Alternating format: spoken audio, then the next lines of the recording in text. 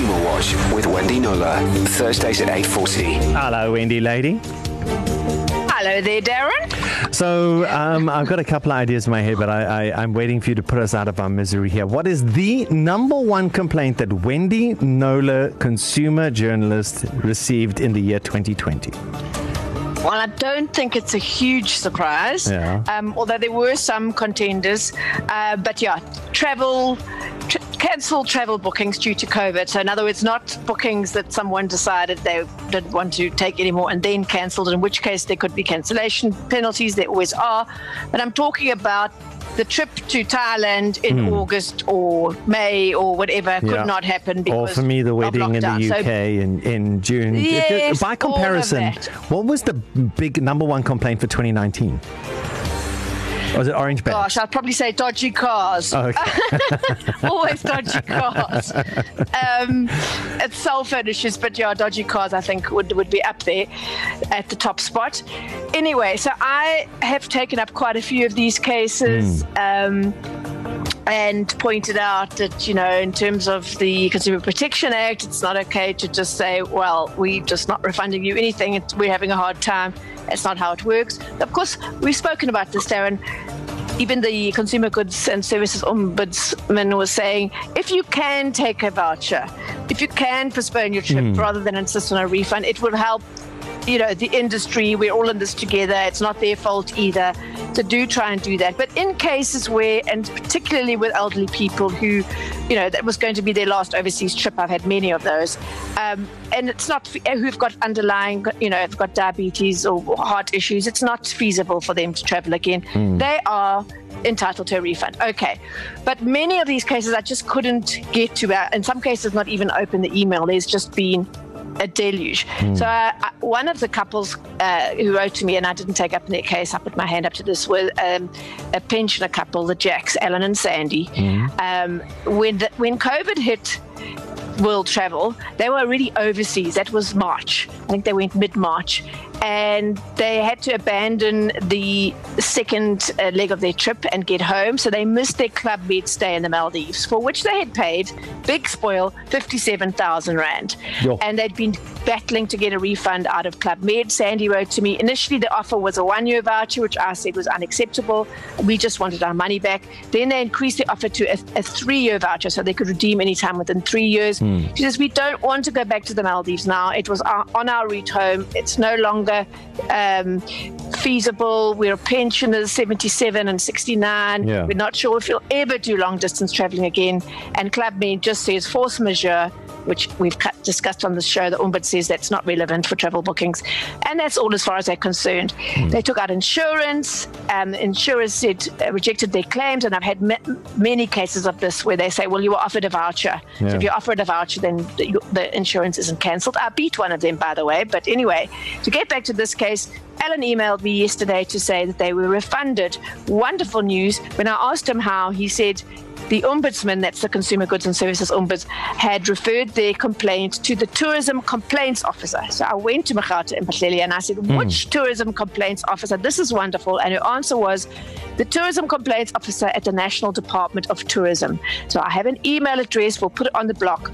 Perfect. Complaints at tourism.gov.za. I'm passing it on. If you paid for a trip that was cancelled, not by you, but because of COVID, and you've yet to get a refund, you don't want to accept a voucher for whatever reason, send an email to that address, and please let me know how you go. Nice. Complaints at And you can copy tourism. me, actually.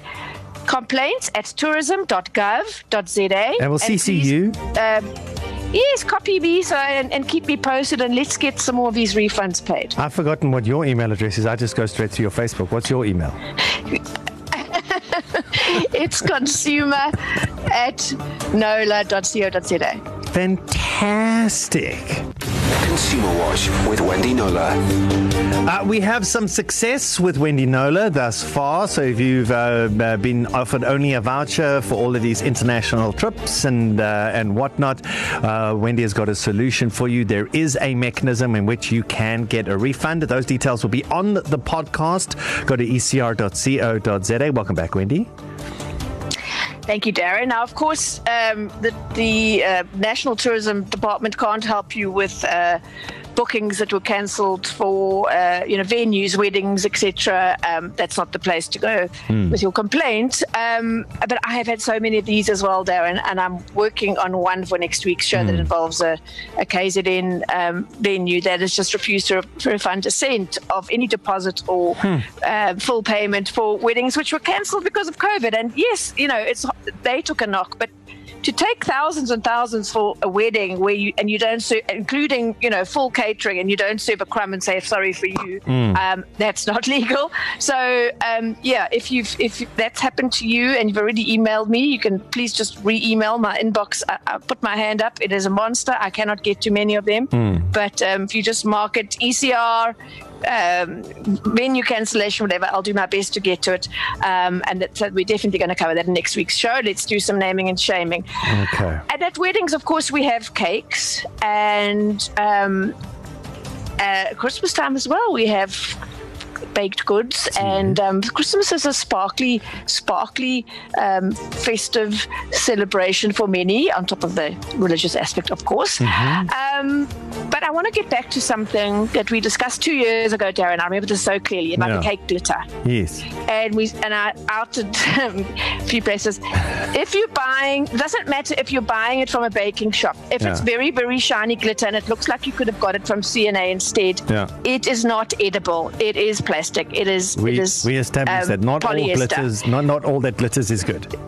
Is edible, yes, but people do want shiny, sparkly things, and some people buy it anyway and think, what harm can it do? The label says non-toxic, which is not the same thing as edible, right? It's not supposed to go into your body, so your child can swallow a Lego brick and probably won't die, but there are some sharp edges and there could be other issues. So non-toxic, you want to buy one if you care about not eating plastic or giving it to your children. You want to buy one that actually specifically says edible. But it doesn't say edible. If it says non-toxic and then adds for decorative purposes only, removed before eating, that's their way of saying you actually shouldn't be putting this on your... We know you're going to do it anyway, but don't sprinkle this directly onto your icing or your whipped cream or whatever. But these sparkly things are becoming more and more of a trend worldwide for not just cakes, but drinks and frothy things. Let's add the bling. Okay, so if it's very in your face, shiny, please know that that's plastic. Although they say it's non-toxic, it isn't edible. Toxic.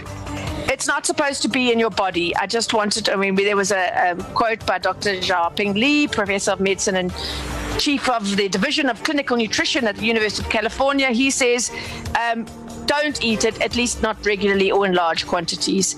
My thing is that if you... Hang on a second. If you're having glitter cake regularly, I think having that much cake is a problem that you should address. That's not good anyway. Not necessarily the glitter. Anyway. Okay. I'm just saying an informed consumer is an empowered one in my view. So look at the label. If it doesn't say edible, it's not. There are some places, Woolies stocks a range of all edible. There are some other brands that you can get all over that actually do specifically say edible. They are shimmers rather than glitters, so they won't be in your face bling. They'll be more of like a mother of pearl effect. So a little bit of a shimmer, but not a bling bling shine.